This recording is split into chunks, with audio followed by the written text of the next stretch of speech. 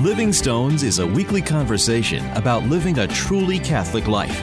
Deacon Harold Burke Sivers and Ken Hallenius help you deepen your relationship with Christ and His Church, discussing practical ways to grow in faith, participate more fully in the liturgy, and practice charity towards all.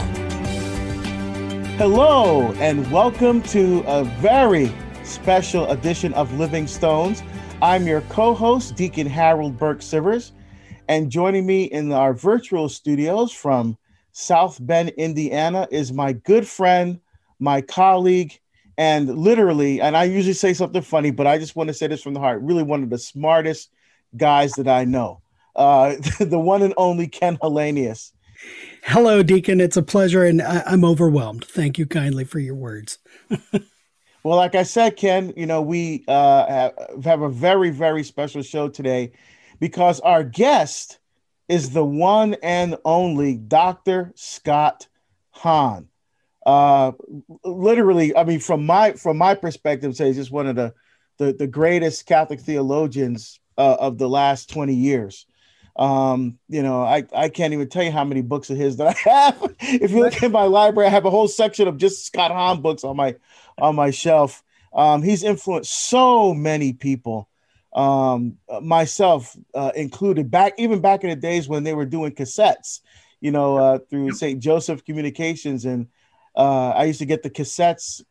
I think they were recording his classes at that time. And I would get those and just pop them in and just keep listening to them over and over again, not just to learn so I can imbibe the material, and it's okay. How can I take this great teaching and not just learning new stuff, but how to incorporate it into my everyday lived experience?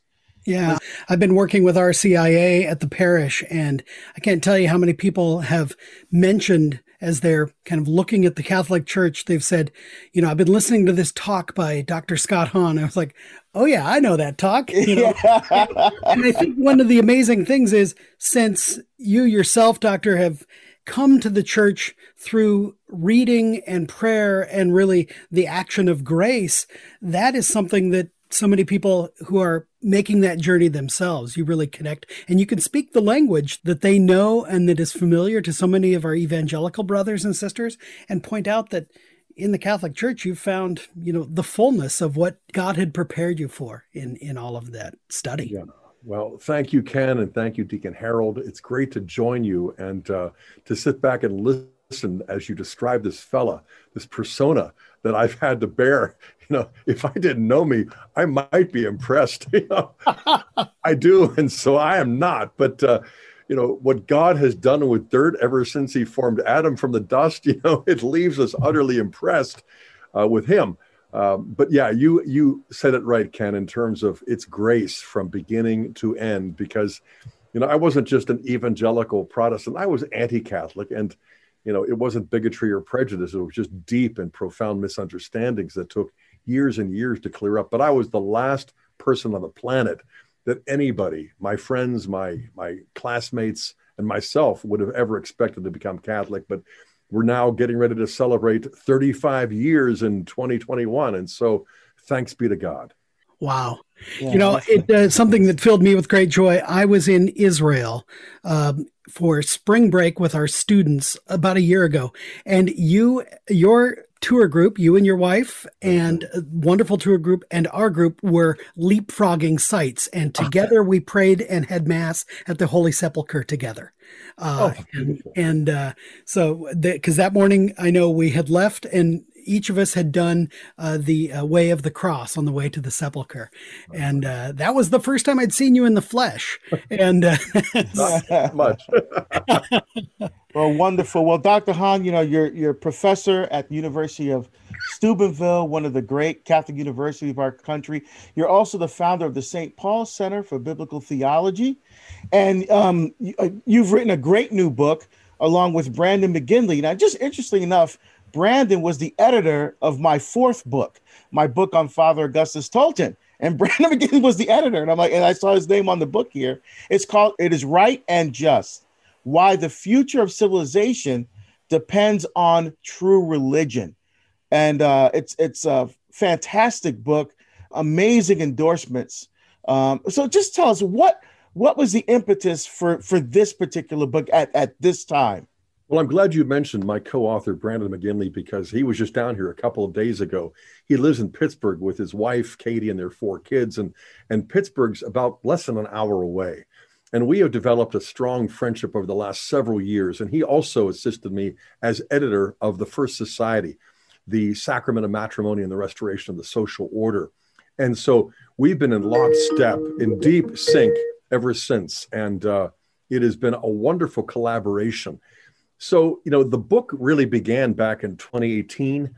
We've been working on it, pretty intensely, but because we've got so many other projects, it does seem at times to be intermittent. And so what we have here in this book is in some ways the summary and synthesis of a number of books that I've done over the years. I'm thinking in particular of the Lamb's Supper, the Mass is Heaven on Earth, where we don't build the kingdom of God, we receive it as a gift that comes from heaven above. And so once we recognize that in the celebration of the sacraments, we're not performing rituals to sort of bend the will of God. He is the one who administers the sacraments through Christ by the power of the Spirit, as you well know, to bring to us extraordinary graces, to invest our ordinary work with divine effects, usually invisible, subtle, and that sort of thing.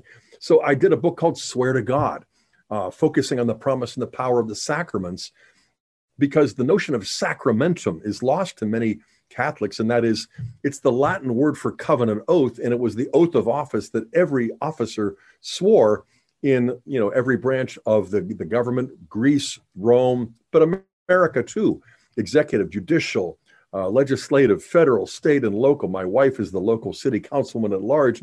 I held the Bible while she swore the oath, the sacramentum. We don't know why we do it, but we do it to help, so help me God. And so there's been a narrative arc that has led to this particular book that Brandon was quite aware of. And it's 15 chapters long. It's divided up into 3 parts. The first part, 5 chapters or so, focuses on religion, the right and wrong understandings of it. The second part focuses upon how when secularism takes over a culture, people assume that we have successfully privatized religion and relativized any truth claims that religious people might make, when in fact, we've backed ourselves into a new form of religion, a public religion, which is secularism itself. As Dylan says, you got to serve somebody, And what you discover is that secularism doesn't really privatize religion. It just simply displaces religion rooted in divine revelation with one another, secularism that is rooted in power and politics. Not that politics is wrong, but it needs to be subordinate to the transcendent realm. And so my favorite section, naturally, really consists of the last 5 chapters, where we're focusing more positively on what the subtitle is. So it is right and just why the future of civilization depends upon true religion. And so civilization depends on religion, and then true religion integrates individual lives, marriages, families, neighborhoods, cities. And historians and anthropologists will tell us is humans are rational animals, they're social animals, but they're also religious, because our relationship to God is something inherent and primordial. Before we're even related to our parents, we are persons because God has made us, in a sense, ex nihilo, to be in immediate relation to him. It might take us years to discover that, but once we do, what is last in discovery ends up being first in the order of importance, as Aristotle might put it. This, I have to say, is an incredibly wide-ranging book, and you describe it as the synthesis of so much. I'm reading it, and I'm thinking about philosopher Alistair MacIntyre, his idea of the concept of unchosen obligations. I'm reading and seeing Patrick Deneen, who wrote a book on why liberalism failed. I'm seeing, of course, the idea of integralism. We think of, the Catholic legal scholar Adrian Vermeule himself. Right, and Potter Edmond, too. Yes. Potter Edmond, of course. And most especially in some ways, Rod Dreher's Benedict option. Right. All of these are in the ether and they're in our public conversations.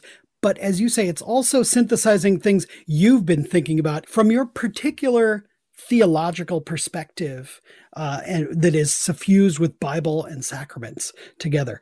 So, I mean, there's a lot going. And then, of course, we have the idea of what's going on in recent elections and COVID, all of these sorts of things. I had my own purposes. Brandon had his. They converged for sure. We also had a sense of timing. In the year 2020, I came out with a book entitled Hope to Die, The Christian Meaning of Death and the Resurrection of the Body. And I thought, well, my timing was Easter. God's timing was COVID. It came out in the immediate aftermath of COVID, where everybody was surprised by, the inevitability of death. And so it was the most timely book, except that It Is Right and Just came in the aftermath of this controversial election in November of 2020. And so once again, I had this sense of gratitude and humility, because it's like, man disposes, but God,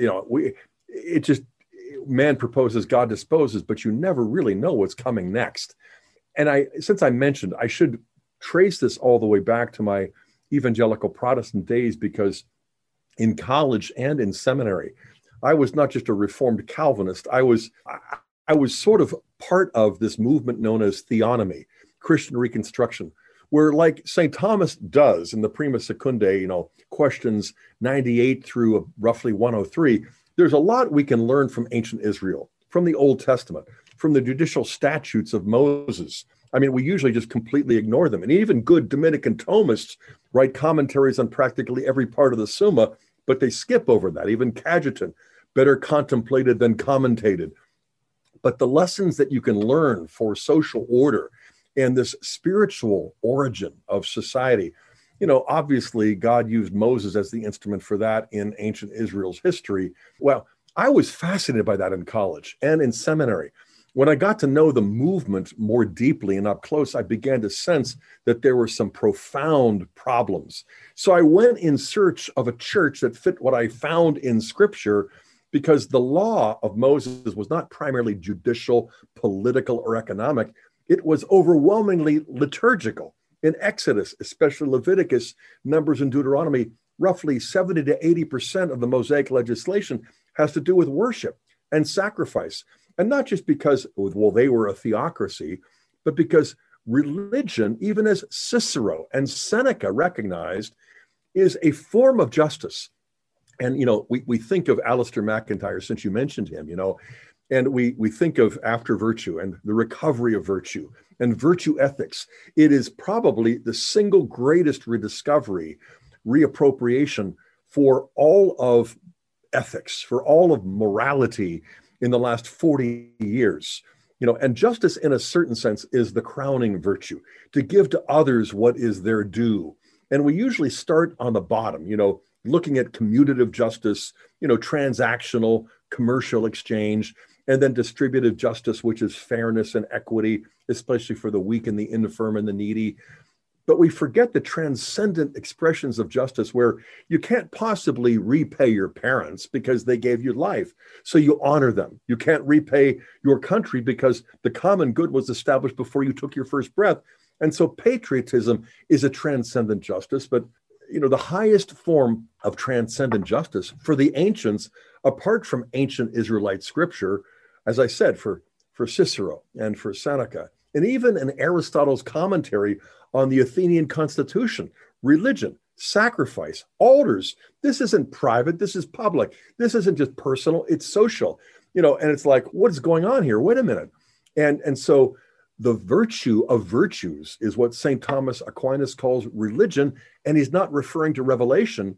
He's just referring to natural reason applied to the natural order, reaching natural theology and seeing God as the source and beginning of the source and end of all things. And so not only is it right and just to give God thanks and praise, not only is it our duty and our salvation to not acknowledge him, to not thank him, to not praise him, to not offer sacrifice, even to the pagans would have seemed incomprehensible, unthinkable. And so if we're going to talk about justice, not only for rational animals, but for social animals, we've got to look at religion. If it's right and just to give him thanks and praise, you back yourself into an inescapable conclusion that it's horribly wrong and it's a massive injustice to ignore God or to adopt false gods and that sort of thing. And so, sorry about this, the life of Zooming. Yeah.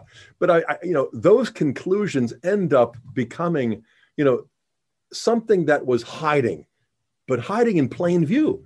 I mean, it's just a series of self-evident propositions.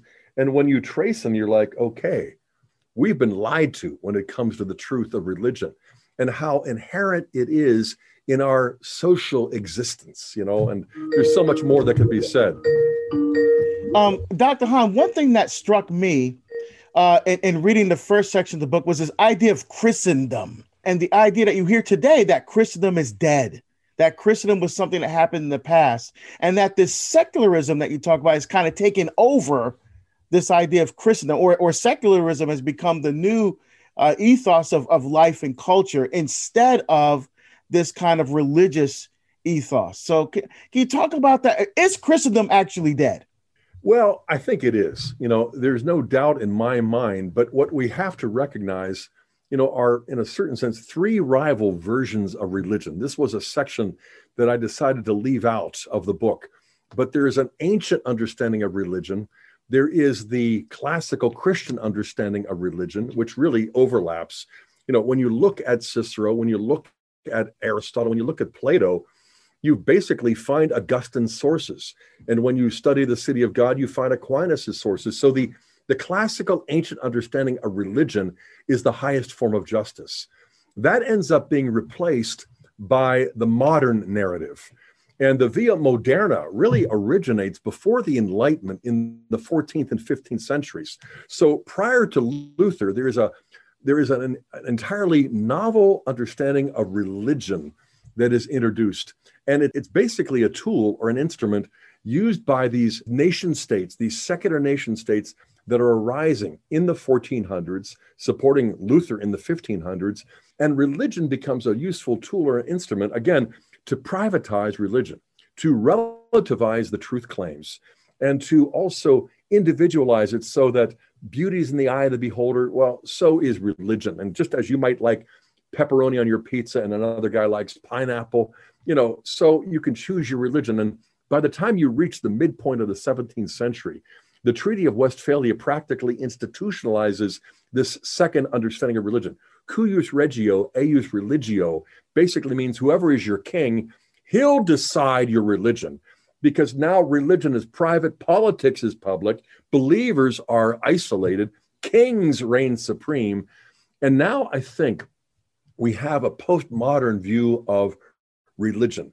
In a certain sense, postmodernists who would deconstruct all of these meta-narratives would basically take the modern view and just, put it on steroids.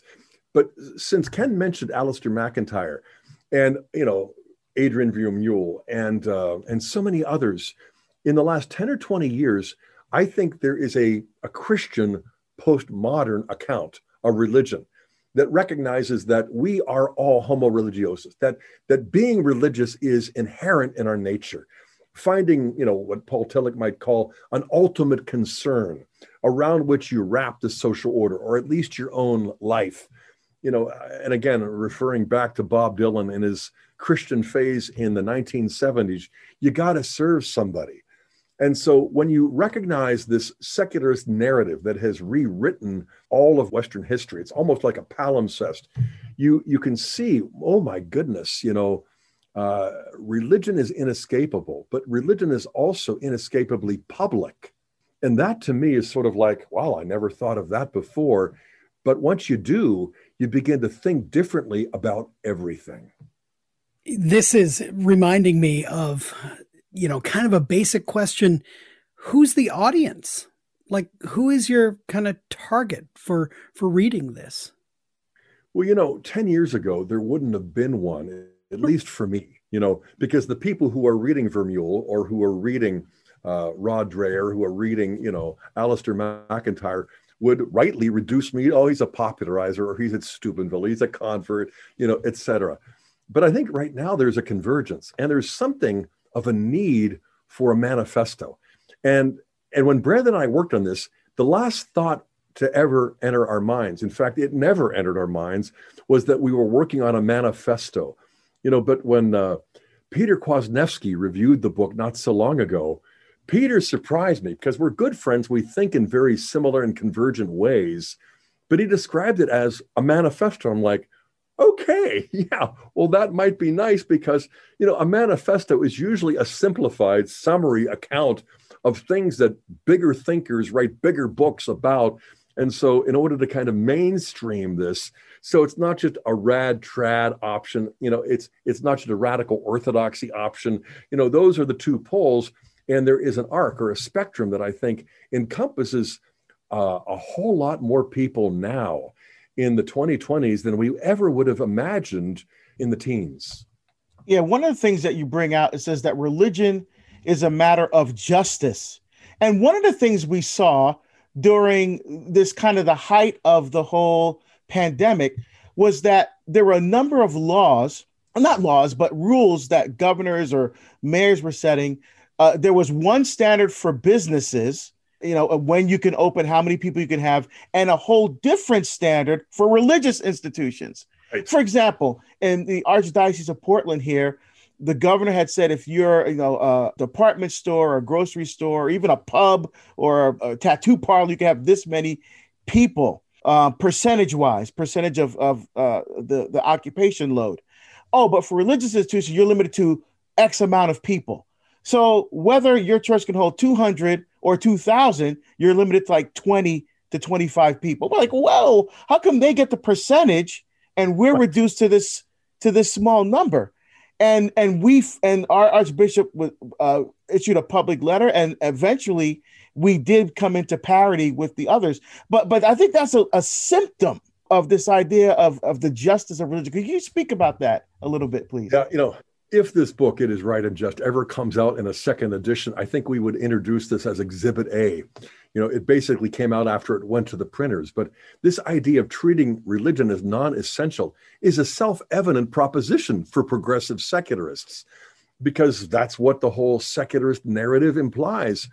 On the other hand, we also heard a deafening silence on the part of Catholics in America. McDonald's is open, but our parish isn't. So Ronald McDonald was there for us, but our pastor was just talking. And again, I do not imply that the criticisms are valid. I just would say that everybody is bewildered, not only by the pandemic, but by the political circumstances that manifest the symptoms that you just indicated, Deacon Harold, that it is symptomatic that everybody has absorbed this worldview that is secularist, that is liberal, that is progressive, so that we don't even question. It's the air we breathe, the water we drink. And I just want to say, let's slow down, let's walk it back, let's rethink this, because, I refer to Jim Marshall, the great Viking defensive end with the record number of recovered fumbles, that the one he recovered on October 25th, 1964, Billy Kilmer fumbled the ball for the 49ers. And Jim Marshall picked it up, and it seemed like a pick six, but instead he ran it into the wrong end zone. And this is the wrong way, play that made Jim so famous, and it's probably why he's not in the Hall of Fame right now. But I don't think that Jim was intending it. It wasn't mutinous. It wasn't an act of betrayal. It's just what happens when you think the wrong way. We don't know what we don't know. We don't know how we're thinking the wrong way until suddenly you see a pile of propositions that all strike you as obvious, and then you do the math, you draw the conclusion. And the Catechism of the Catholic Church not only restores the virtue of religion in the sacrifice of the Mass as the way that we satisfy our obligation in an extraordinary and supernatural way, but it also speaks of religion as a virtue of the natural law. The natural virtue of religion is spoken of like a dozen times in the Catechism. It's like, you all know this, when in fact, when I was reading it back in the early 90s, I didn't know that. I mean, I knew it from Aquinas, but I never thought it would end up center stage in the Universal Catechism of the Catholic Church. But there it sits, largely overlooked. And people who see it don't know what to do with it, so it's usually ignored. But I mean, right now, we have to recover religion for the sake of our souls, but also our marriages, our families, but our neighborhoods. And I think people say, well, here again, it's the rhetorical zeal of a zealot convert. But no, I mean, I think at this point, the collapse of this post-liberal society, I mean, we've got to think in post-liberal ways, but do so as Catholic Christians, drawing on a tradition that certainly goes back to Aquinas and Augustine and Scripture, but one that is truly natural and universal as well. Well, Dr. Hahn, this is an incredible book, but as we're kind of wrapping up our time together tonight, how can people get a hold of it? Because we'd love to have you back next week to continue the conversation. So how can people get a copy of your book? Well, obviously through the usual outlets like Amazon, but I would also encourage people to patronize their local Catholic stores, especially as we come to the aftermath of COVID and all of that. But the simplest way I would suggest is just go to stpaulcenter.com, because the publisher is Emmaus Road, and that is the publishing arm of the St. Paul Center for Biblical Theology that Kimberly and I and Mike Aquilina co-founded about 20 years ago. So stpaulcenter.com, and you can get the book, and you can also share the link, as I would encourage our viewers to do. Wonderful. Well, and I will say that, I mean, I read the book, basically overnight, because it's wonderful. It really drags you along. It's written in your style. So it's very easy to read and yet deep. I mean, I probably did about 100 highlights. So there may be more highlighted than not in my copy of your book already. So this has been a wonderful chat with Dr. Scott Hahn about his book, It Is Right and Just: Why the Future of Civilization Depends on True Religion, written in collaboration with Brandon McGinley. And so, folks, we invite you to join us next week here on Living Stones. You can connect with us on Facebook. Just type in Living Stones Media into the old Facebook search bar. And we will be delighted to have you back with us next week as well, Doctor, to pick up the conversation. Thank you, Ken, and thank you, Deacon Harold. Awesome. Yes. Deacon, might we have a blessing to get us through the week until then? Sure. May Almighty God bless you and keep you, the Father and the Son and the Holy Spirit. Amen. Amen. We'll see you next week here on Living Stones.